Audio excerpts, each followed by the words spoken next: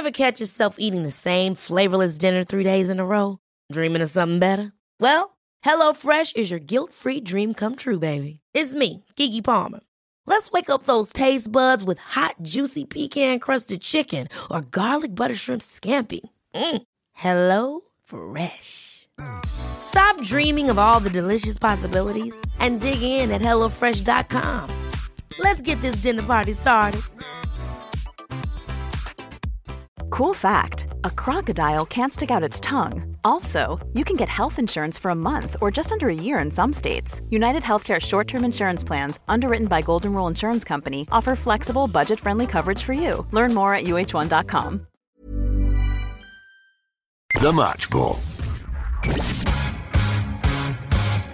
Welcome to the show. I'm Dan Moylan, joined by Michael Normanson. Hello. Moscow White's here as well. Daniel Chapman. Hello. 30 years on, we chart the journey from Leeds United's return to the top flight to lifting the Championship trophy in 1992, taking the journey game by game, doing a match ball on the 30th anniversary of each game. Saturday, the 25th of August, 1990, Goodison Park as Leeds United take on Everton. And a few nerves attached to the return to the top flight. A tough game to start with. And 4,500 Leeds fans, which I think signals that Leeds United are back in the First Division. If anything was going to signal our return, it was a strong start in an away game with thousands of fans there. And, oh, look, the FA, no problems. You don't actually have to close us down. We managed to go to Liverpool and back without ruining anybody's lives. So Graham Kelly can back off for another week.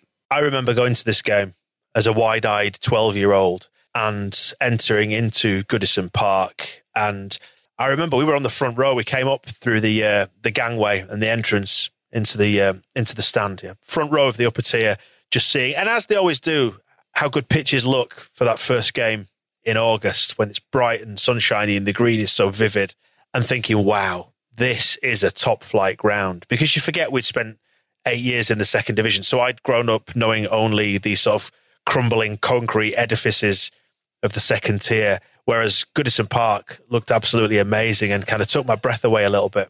I think Goodison Park still looks amazing as well. I know it's not changed a great deal, a bit like Ellen Road. It's had kind of tweaks since these days. But one thing that strikes me in this is I like it because I recognise it. David Batty liked it as well. He was one who, he said later that this, he stood at the side of the pitch looking at the camber, the way it kind of rose and fell over to the other touchline, and that compared to what he'd been playing on Division 2, this was like a bowling green. That was one of the big questions about how Leeds would be playing. Well, what would we do with pitches that actually had grass on them? And the first answer is like put McAllister in midfield and not pick Vinnie Jones. In goal, John Lukic. Your two fullbacks, Mel Sterland and Glyn Snodin. Centre halves of the Chris's, Fairclough and White. And then in central midfield, you got David Batty joined by Gary McAllister. And that famous midfield four with Strachan on the right and Speed on the left. But an unconventional front line in that, well, Lee Chapman you'd expect, but maybe not so much. Imre Varadi up front with him. And you sometimes forget that Leeds didn't get Rod Wallace for some time just yet, and we had to try and figure our way out without him. And it didn't help that Bobby Davison was injured. He was likely to be the first choice. Carl Schutt had gone on loan to Malmo. Varadi had signed quite late the previous season. After we'd signed Lee Chapman out, it was because Ian Baird spat his dummy out when Chapman arrived and went to Middlesbrough. So Wilkinson went, right, I'll go and get another player from Sheffield Wednesday, and brought Varadi in. But he was a 31-year-old ex-Everton player as well. This was the first time we'd seen the classic midfield of Strachan, Batty, McAllister, Speed. And all the new signings did play. Lukic straight in for Mervyn Day, Chris White. It turned out to be Peter Haddock. He was replacing in the centre of defence, and then McAllister in midfield. And interesting, it's Haddock and Chris Kamara on the bench, who was another signing from late the previous season. And I said then, no Vinnie Jones anywhere to be seen. Though he was on the team bus, wasn't he? With a shotgun, yes. I did, because you shared some clips around from this time, and you do think of the stick that Raheem Sterling got for daring to have a tattoo of a gun, whereas Vinnie Jones actually took a shotgun on a bus and no one seemed bothered by it. They were all having a bit of a laugh about the fact. The wonderful clip from the eve of the season, it's an ITV interview. They go live to the bus and they interview Howard Wilkinson, and he's riding on the team coach to Liverpool, holding a shotgun, sitting in the front seat as if he's out hunting, as if he's duck hunting. And yeah, the furore that sort of thing would cause. Now, the story goes that, Vinnie Jones was always off hunting, and he took his shotgun along, and he'd got the team news that he wouldn't be playing in this first game. And so to kind of make a joke of it, he held the shotgun to Howard Wilkinson's head and said, "Do you want to reconsider the team, boss?" Ha ha ha ha ha. It's dead funny when someone holds a gun to your head. I bet I'd be laughing. And Wilkinson, to his credit, didn't.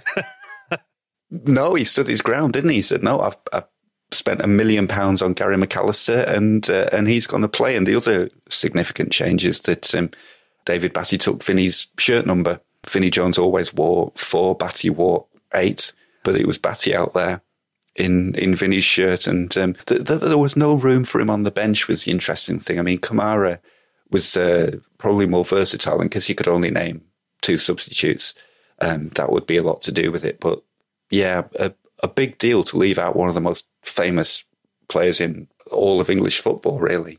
You suspect maybe in modern day times he would have got himself on the bench without a problem. But yeah, only 2 subs back then. The Everton lineup, Neville Southall in goal, who we'll come on to very, very shortly. Andy Hinchcliffe, Dave Watson, Martin Keown, Neil MacDonald, John Eberle, Stuart McCall, Mike Milligan, Pat Nevin, Mike Newell, Graham Sharp. A young Martin Keown there, but I mean, it's very fuzzy footage, but I think that's probably for the best. Some new rules to contend with in this season as well. They tinker with them every season, as we see at the minute. Professional fouls had been introduced. Compulsory shin pads, which is remarkable to think that they weren't compulsory prior to this. And more lenient... Game's gone soft. And more lenient offside rules as well. Which is going to be a challenge for Leeds. Our style of play in Division 2 was entirely based on a high line, which is fashionable again, but because we'd play a flat back 4 and an offside trap, it was all about Mervyn Diaz was punting the ball as far forward as possible, and then we would play basically from the halfway line forward, and anybody who dared to try and get past Peter Haddock and Chris Fairclough would just be caught offside. But the plan from now on was that because teams like Leeds United were accused of killing football through doing this, there would be much more leeway given that they would favour the attacker, and it would be easier to be kept onside than previously. So a change Leeds would have to deal with. And this was, in many ways, a forerunner of the modern-day Leeds putting you through the ringer type game. Nerves in the away end were to do with Everton's quality and the step-up in quality in general. But thankfully, we made a really fast start in this game, and we were 1-0 up inside 6 minutes. Batty with a long throw that I've never seen before, I must admit. I'd never think of him as a long throw man, but it's good that now we've got McAllister and we can start to play some real glossy football, and I think this goal really summed it up. I mean, we talk about Everton having Martin Keown at the back with Dave Watson, who's an excellent centre-back through the 80s, but it's an absolute mess. Neville Southall as well, one of the world's best goalkeepers, and yet somehow 6 minutes into the season, there's a David Batty long throw bouncing in their penalty area. Absolute idiots. Yeah, it's not the tidiest of goals, is it? It kind of bounces. Chapman causes chaos. For some reason, everyone has decided to mark Lee Chapman, it seems, and just left Chris White, who also misses it, free, and then also behind him, Chris Fairclough, who then just nods it in. And what a swashbuckling start to the top flight. And swashbuckling was the word you would not necessarily use to describe David Batty 10 years in the future from this point. But here he was charging into the Everton box, and he has a chance. Imagine that. Although he does manage to sort of, the best way I can say he shoots, he sort of slide tackles it, even though he's shooting. It's like he can't quite get out of that defensive midfield mindset. I mean, it was probably as new to him as it was to any of us. This was not something Leeds did in Division 2. We did not have runners from central midfield tearing into the box to try and score. So 1-0 up, David Batty having shots. It's an entire crazy new world already. But then that, here we go, feeling that's so familiar to Leeds fans, reared its ugly head 30 years ago as Chris Fairclough, scorer of the goal, is then penalised for handball as the ball drops past him, and there's a penalty in front of the Leeds fans. I mean, Neil MacDonald is taking it, and I did check. He is the same Neil MacDonald who was a coach in later years under McAllister at Leeds. So maybe, I don't know, sensing that future loyalty. But Clive Tilsley's a bit harsh, actually. He sort of is basically laughing at how far wide he puts it. I think from behind the goal, it doesn't look all that wide, but it does. I think by the time it hits the advertising boards, it looks like he's put it about 10 yards wide. The penalty itself was a bit daft. It's kind of the ball's actually Fairclough sort of missed the header, and it's as it drops past him to the floor that it hits his hand. I suppose it had to be given, but still. But it's all going very nicely at this point. 1-0 up after 6 minutes on our first game back, and then Everton miss a penalty, and we gave that brilliant opportunity because it was in front of the Leeds fans for 4,500 people to go, which is one of the things you want from being back in Division 1. It's what football's all about, isn't it? Taunting people. And then not too long after that, it's 2-0, and Imre Varadi is racing through, being held back disgracefully by Martin Keown. I mean, I almost feel bad for Gary Speed having to be near to this, because Martin Keown and Neville Southall crashing into each other is surely one of the ugliest collisions you could hope for in football. But the ball then drops to Gary Speed, who I'm pretty sure scores it. Clive Tilsley is desperate that it's an own goal. I think he just hates Neil McDonald. He's already been laughing at him for missing a penalty, and now he's like, oh, and that's an own goal. Definitely Neil McDonald. What an idiot. It's kind of similar to the Batty chance of having a midfielder tearing into the box on the back of it shouldn't be underrated that Varadi is onto a through ball, which it's all these new hints of a new style of play that are bearing fruit and leaving Southall and Keown and McDonald all sort of just end up on the floor in pieces. The physio has to come on and doesn't know who to start treating first. Assumes Keown's taken a blow to the face, but then actually, sorry, it's how he always looks. Leeds in fine form then as we approach half-time, but we're not quite done yet. The chance to have another shot on goal comes in the form of Strachan. I mean, you say good. He does send it so high into the stands that he has to stop and laugh at himself and wave at the people at the back of the whichever end of Goodison Park it is who've caught it. But going into half-time, 2-0 up against Everton, who in the years we'd been away, how many times have they won the league? Loads of times, and European trophies as well. It couldn't have been going much better, really. I think they'd finished 5th or 6th the season before, so it's a very good marker to put down. Second half to come then, but as it turned out, it was what happened at half-time that stole the headlines today.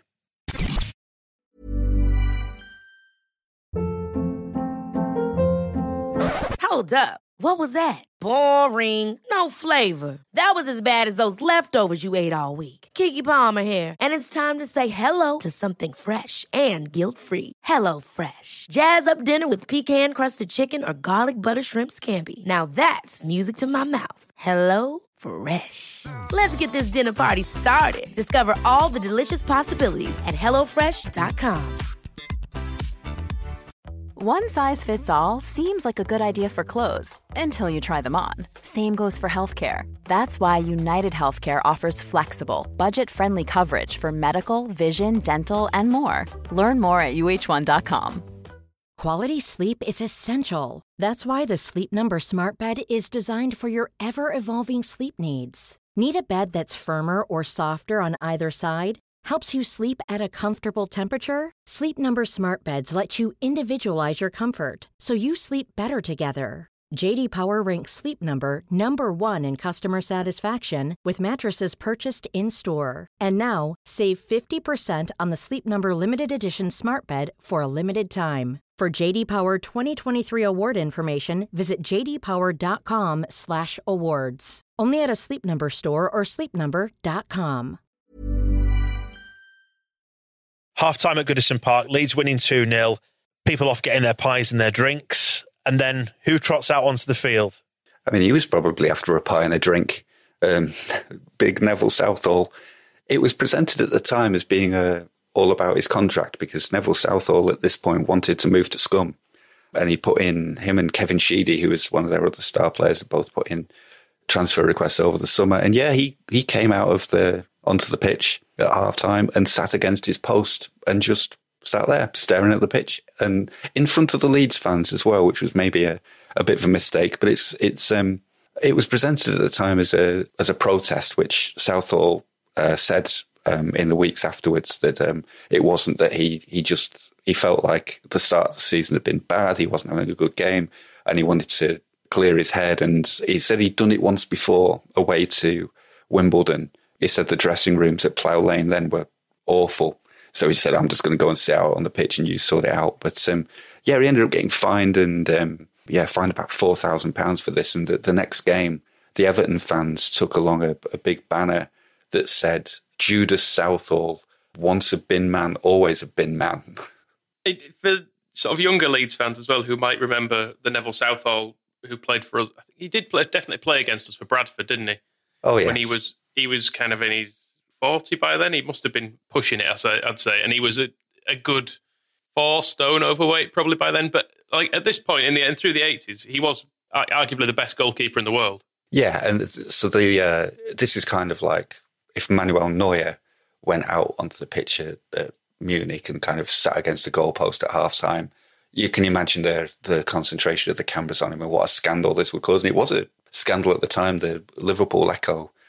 One of their columnists, I can't remember her name, but it kind of made the lifestyle column. She described him as a big girl's blouse and said that he should go out and play in a blouse if this is the way he was going to behave, which is about as big as a football scandal got at the time, but not signs of happiness at Goodison Park. And it all played into just the idea that Leeds were having an absolutely fantastic day.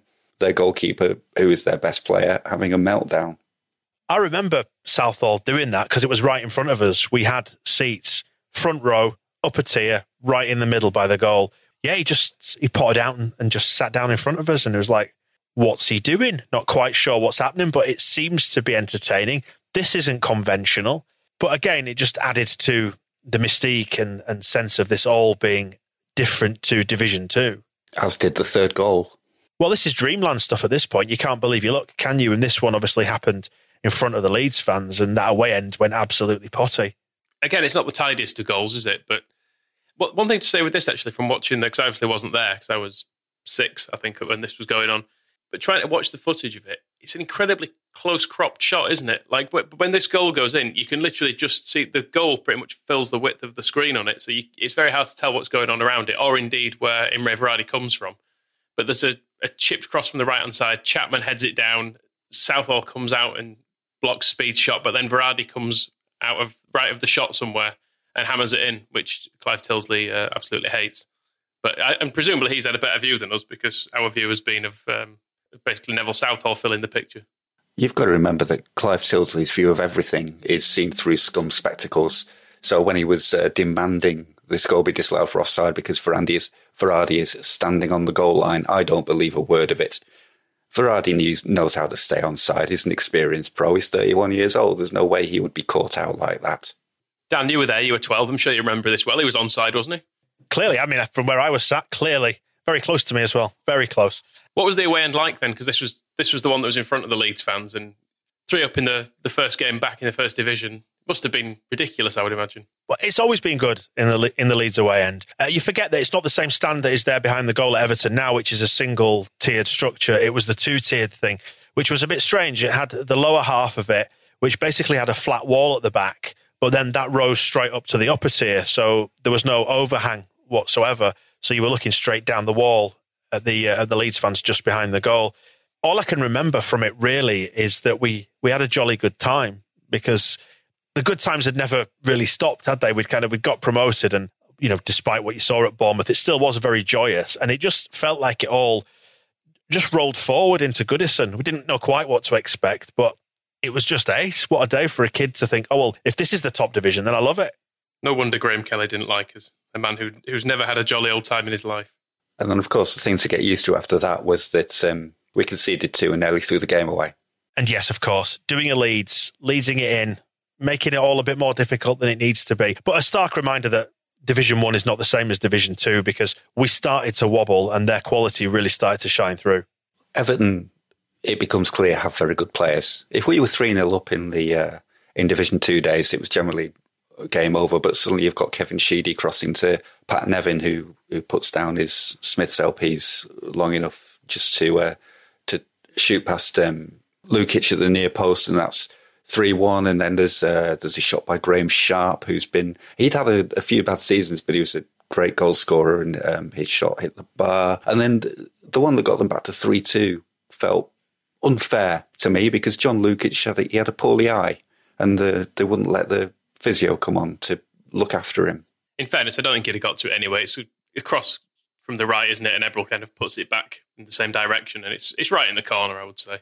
John Lukic, actually, in this game, because I spoken on the podcast before about essentially not liking John Lukic very much.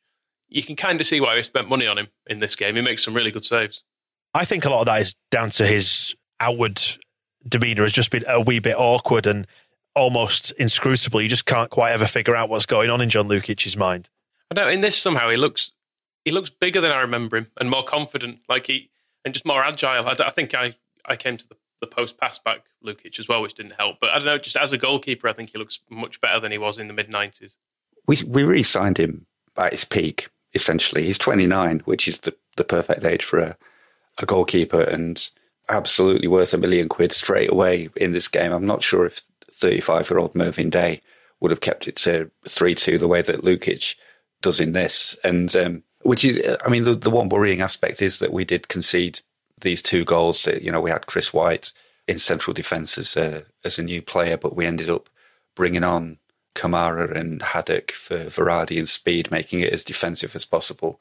And Mike Newell, he still has the space to chest down across and shoot at Lukic. He makes a really, really good save to make sure we win the match. So you could kind of, there were 2 aspects of us being Division 1 that were different. One, we suddenly seem to have a midfield with McAllister in it. And 2, we've got a goalkeeper who, if the games are going to be difficult at this level, at this standard, will give us a very good chance of staying in them. And full-time whistle comes around and prompts big celebrations in front of a crowd of 34,500 people, which, again, you forget that we're dealing with much bigger attendances in football these days. But as Ellen Road's capacity had been capped kind of below that, to get attendances above that always felt psychologically quite important and had a sense of scale to them. But they were really pleased with this, and the away end similarly reflecting that. It felt like putting down such an early marker was a massive statement. So big positives, we were able to score. We had goals in this team, but negatives defensively?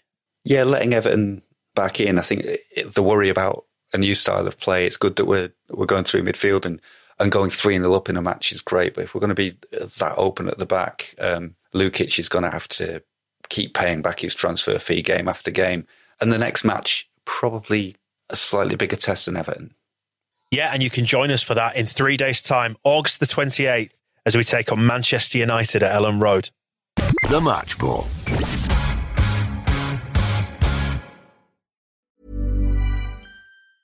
Planning for your next trip? Elevate your travel style with Quince. Quince has all the jet-setting essentials you'll want for your next getaway, like European linen, premium luggage options, buttery soft Italian leather bags, and so much more. And is all priced at 50 to 80% less than similar brands. Plus, Quince only works with factories that use safe and ethical manufacturing practices. Pack your bags with high-quality essentials you'll be wearing for vacations to come with Quince. Go to quince.com/pack for free shipping and 365-day returns. Hold up. What was that? Boring. No flavor. That was as bad as those leftovers you ate all week. Keke Palmer here, and it's time to say hello to something fresh and guilt-free. Hello Fresh. Jazz up dinner with pecan-crusted chicken or garlic butter shrimp scampi. Now that's music to my mouth. Hello Fresh. Let's get this dinner party started. Discover all the delicious possibilities at hellofresh.com. Hey, it's Paige DeSorbo from Giggly Squad. High quality fashion without the price tag. Say hello to Quince. I'm snagging high-end essentials like cozy cashmere sweaters, sleek leather jackets, fine jewelry, and so much more. With Quince being 50 to 80% less than similar brands. And they partner with factories that prioritize safe, ethical, and responsible manufacturing. I love that. Luxury quality within reach. Go to quince.com/style to get free shipping and 365-day returns on your next order. Quince.com/style.